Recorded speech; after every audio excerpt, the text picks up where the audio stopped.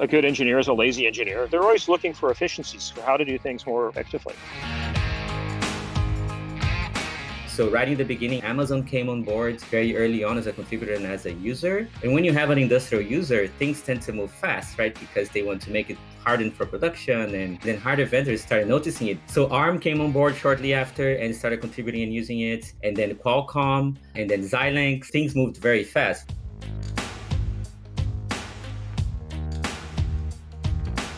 You're listening to the Traction Podcast, a show focused on customer-centric growth drivers for enterprise products. Here at Traction, we will go beyond the signals of growth and reason about the drivers of product adoption. We will share mental models, playbooks, and stories of customer-obsessed growth from founders and leaders who've built businesses of lasting value.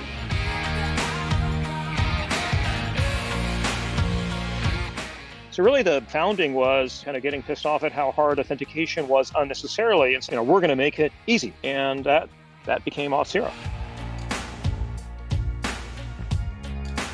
The big challenge is not losing sight of the fact that the core of the value is the traction of the open source project. That might seem counterintuitive, but why are we building and putting all of these resources and time and money for something that's completely open and free?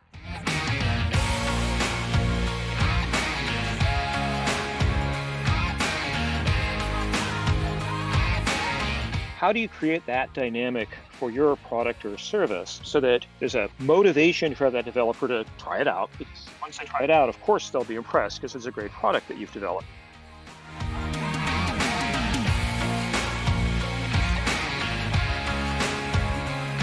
But at the same time, we have to have our eye on how this is sustainable in the long run. So it's a classic thing of how do you avoid your strength, which is traction open source community, not kill future opportunities.